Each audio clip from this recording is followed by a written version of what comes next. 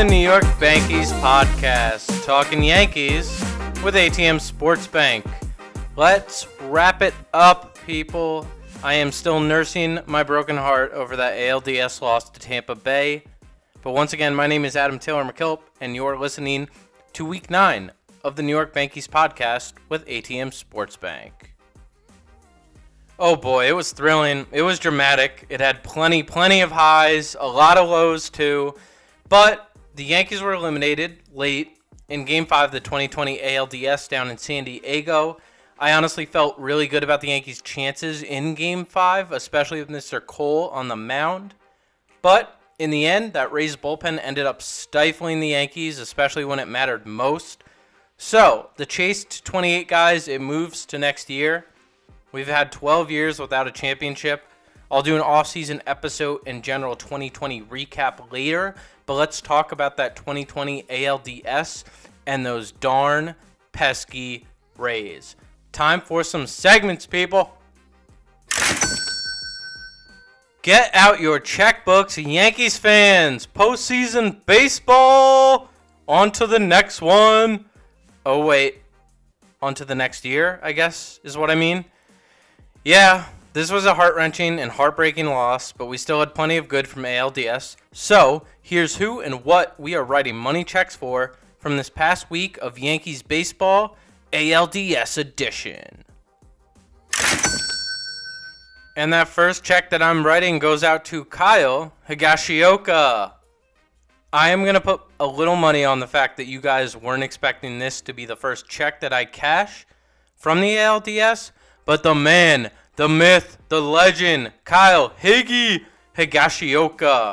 that 30-something-year-old backup catcher playing a huge role in the ALDS, well, maybe it's not what we wanted out of the catcher position, having the backup play most of the games, but this man had some guts in the postseason. So let's start with the Gerrit Cole connection. In 2020, Higgy became Gerrit Cole's personal catcher. Now, I will say, I had no idea this guy played with Cole growing up in travel baseball. That little nugget didn't come out until Game 5, but damn, no wonder these guys have such good chemistry together. But why does this thing work so well? Clearly, he calls equally or better a game behind the plate than Gary Sanchez. You can see it, Cole's not shaking him off a ton. Another key, probably the biggest key for Kyle Higashioka. This dude blocks everything behind the plate. And for Cole, a fastball pitcher, it doesn't even matter that much. But when Tanaka pitches, when Britton, Ottavino, Chapman come in, this dude blocks everything. I mean, I absolutely cringe when Gary's catching those names, and God forbid, a runner gets on. It is scary stuff. Having a catcher you trust completely to block pitches in the dirt, that's huge. It's huge. Also, Higgy hit the series. I don't know if this is very sustainable moving forward, but he hit 308 in 13 at-bats. He walked once. He even hit a home run, 2 RBIs, and he only struck out twice. Boom. Higgy, way to step up into a huge role during the ALDS. You are getting my first check. That second check that I'm writing goes out to Gerrit Cole. Yes, this one everyone knows is coming, but the $324 million man proved his worth. He surely did. In his very first year and his very first postseason in pinstripes. Sure, guys, he didn't throw a complete game shutout or no-hitter in Game 5, but let's face the facts. The Yankees got stifled by really good pitching. That Game 5 was not on Cole. He had them in position to win the game. Rather, this dude pitched 3 times in the postseason, including the last game on 3 days rest, which he's never ever done in his life, and he was brilliant. The Yankees easily should have won every start he made, and they nearly did. They easily won the first 2 games, and again, with that little tiny sliver of offense, if they had a little more, he wins Game 5, and we're still talking about postseason baseball. But let's talk about how good this postseason actually was. He went 2-0 in 3 starts. He threw 18 innings, had a 2.95 ERA, only gave up 13 hits and 6 runs, and a .98 whip. What? Also, he struck out 30 guys in 18 innings. That is stellar. Stellar. Hitters hit 188 against him. And also, that's an average, guys, I pulled out my calculator, of 14.9 strikeouts per 9 innings. 15 strikeouts per 9 innings? What more could you ask for? This guy is everything you want out of an ace. Game 1, they come out and they told him to intentionally walk. I think it was Yandy Diaz. It might have been a Rosarina in the ALDS, and he's pissed. The next batter, he's hitting 100 miles per hour almost every pitch, and he strikes him out. Gamer. I'm very excited for the injured starting pitchers to return around Cole. We have Severino coming back, Paxton, maybe even Domingo Germán. Am I saying that right? Yeah, Domingo might be back. But that is one scary starting pitching staff. Garrett Cole, you deserve every penny of that second check. And the third check that I'm writing goes out to Giancarlo Stanton. Last and certainly not least, Gino! Giancarlo Stanton is getting that third check of the ALDS series. Don't get me wrong, this isn't much of a hot take or anything, but mark my words on the next statement, guys. When it comes to a hitter that's locked in, there is literally nobody on the planet that can mash a baseball like Giancarlo Stanton does. My good friend Mike Garabedian, he's a longtime Miami Marlins fan. Florida Marlins guy. He was actually a fan of them still when they were the Florida Marlins. But he told me this about Stanton. And this ALDS, this whole postseason, was really the first that I ever witnessed that power of a locked-in Gino. But boy, is that scary. I mean, that home run they clocked at 458 feet, everyone's laughing at, because if that's not a 500-foot home run, I don't know if that's even possible to do. He got robbed, guys. But yes, Gino was locked in, and a key here, guys, a very key phrase here, he was healthy. I haven't really knocked Gino's time in pinstripes because of the injuries. They've sucked. He's definitely more fragile than most guys, understandably with his -% body fat. I mean, this dude is all muscle. But anyways, the times have been relatively short that Gino is healthy, especially in his 3-4 years as a Yankee. But when he's healthy and he's on the field, playing healthy, fully healthy, he flat out produces. He's a world-class home run hitter. The king of the StatCast. It's phenomenal. I'm looking forward to next year if Gino can get another fully healthy year under his belt. And fans are due for a show if that happens. Let's talk his stats from the ALDS real quick. 19 at-bats, 6 for 19, hit .316, and he smashed, he clobbered, he did whatever he does to baseballs. He hit 4 home runs, 10 RBIs. Oh yeah, and he owned StatCast. He had every hardest hit ball in that series. He even walked twice. On-base percentage .381, and slugging. His slugging percentage alone was literally 1,000. What? He is a walking beast. Gino, you're getting that third check. Here's to a healthy, hopeful vibes for you next year. Giancarlo Stanton, that third check. And those are the checks that I'm writing. I got another quote here for you guys. Yogi Berra, again, the king of the baseball quote, shocker. But this one's from Yogi. It ain't over till it's over. Welp, the Yankee season is over. Chase for 28 starts in 2021. Let's go. Back at it. Next up, let's go over 3 stocks that I'm selling. Here are the bad moments from last week from the ALDS. There were definitely some question marks from that series, but end of the day, guys, let's be real. The Rays have caught some lightning in a bottle right now. I mean, every button that Kevin Cash pushes is working. The bullpen, it's full of no-names, but it's scary. And you get unreal series from other guys who don't really are kind of no-names themselves, like Randy Arozarena. I mean, everything he's doing is working. The Rays have that special postseason vibe right now. End of the day, hats off to them. Grr, I hate them, but hats off. LOL, guys. Let's get it. And the first stock that I'm selling goes out to that Game 2 fiasco. Okay. We can all comfortably agree Game 2 was a disaster. I mean, honestly, start to finish, it was an utter tragedy. There's plenty of question about who to blame, but when it comes to the J.A. Happ move and the Davy Garcia starter, this one was on the front office through and through. Listen to Michael Kay, guys. He will set the record straight. That decision was out of Boone's hands. So stop it with this fire Boone crap. Settle down. But yes, the front office royally screwed up this decision so badly. First of all, J.A. Happ was never really bought into this decision. Yes, he said he will come out in the second. He told Boone he was okay with it. But watch the post-game presser from that game. He was so clearly not into this decision. And again, like Clark Schmidt getting that start on the last day of the regular season when the Yankees still were not even sure what seed they had, let's just screw a young starter like Deivi Garcia. Let's screw with his mind, all right? Yeah, Garcia labored and gave up a home run in the first inning. But he was so clearly jacked up that you can't blame him. The kid is 21 years old, starting his first ever postseason game. That's why he threw 27 pitches.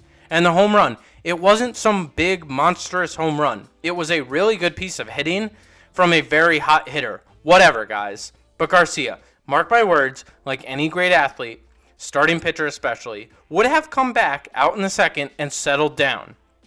I mean, like Monty, like Jordan Montgomery, all we needed was 4 or 5 innings. He could have given, and he would have given us that. But analytics rule, the Yankees tried to outsmart the Rays, and it backfired. Boom, backfired. Happ so clearly didn't have it, and it was feeling like a loss from the very jump. I saw an article in the New York Post all about how CC Sabathia, a Yankee great, ripping the Yankees on his podcast with Brian Rucco about the boneheadedness of this decision. And it truly was.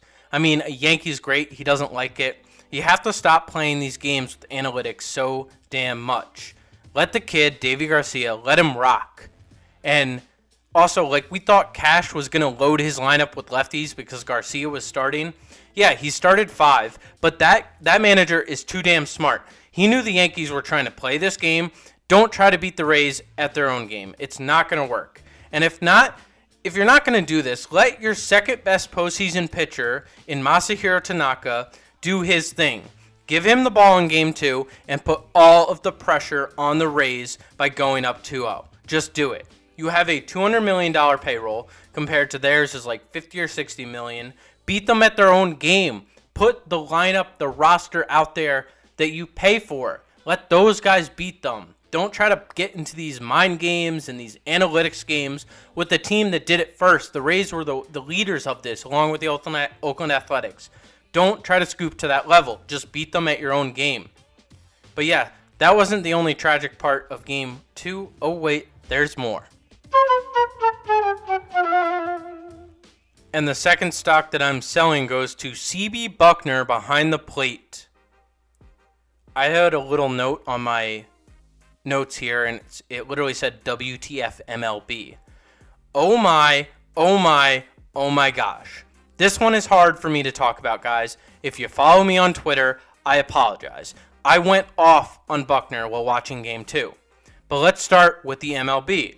How does this man have a job in a meaningful postseason game?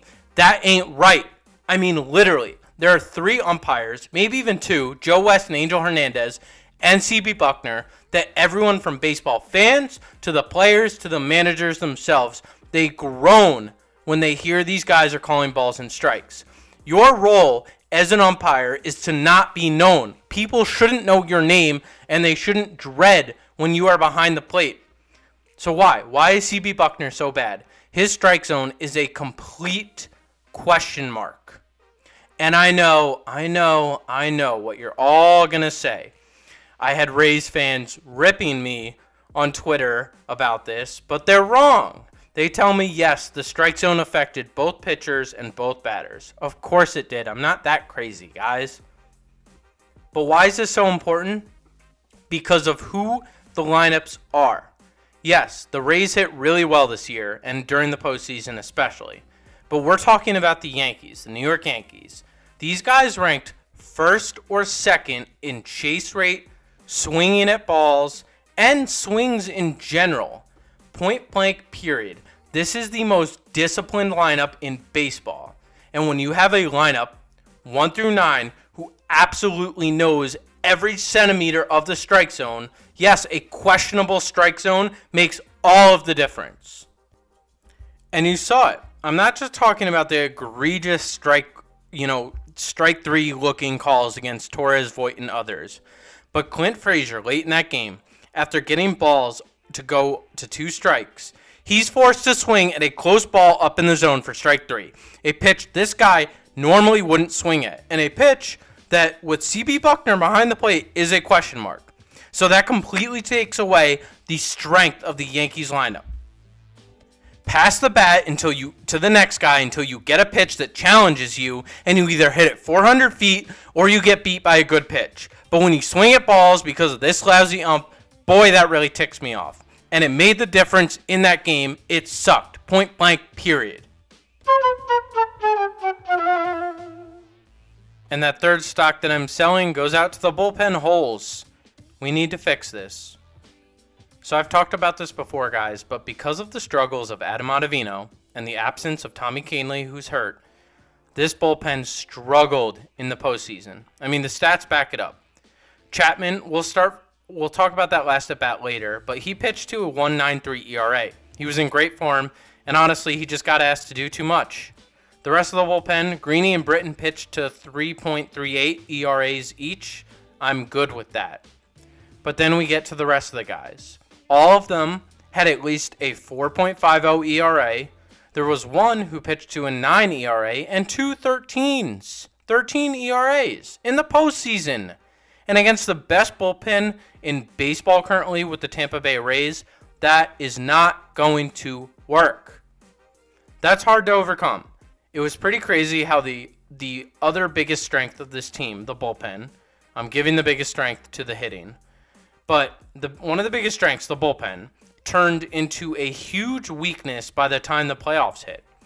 I mean, Ottavino pitched to one of those 13 ERAs, and without Kahnle, this bullpen flat out had holes. It's not like the Cessas and the Loaizagas of the world can plug those holes. It's just a shame they were asked to, but they're just not going to. Again, it's a formula. But when this 5-man rotation of bullpen arms is down to 2 big arms in Kahnle and Ottavino, you literally cannot trust it all right now. It was a disaster.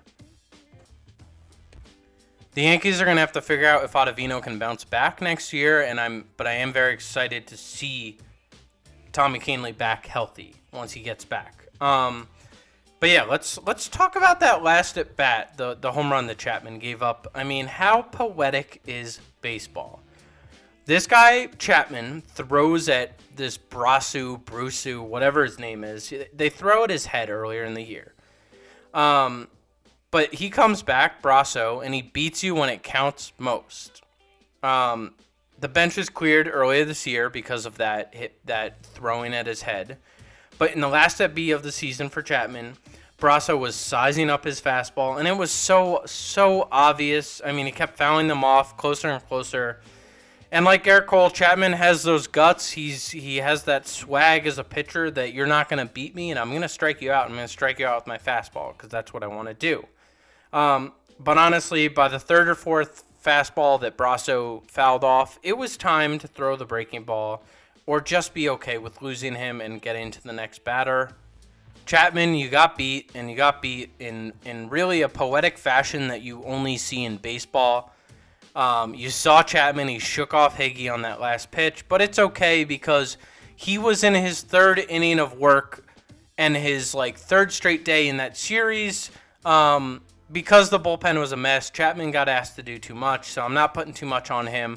But my last stock goes out to the fact that the bullpen has holes right now, and the Yankees management is going to need to address those holes in the offseason. So that's the last stock that I got, guys. We bought stock, we sold stock, we wrote checks, we cashed them in, and most importantly, we talked about the New York Yankees. Thanks for tuning in, folks, and I will see you next week.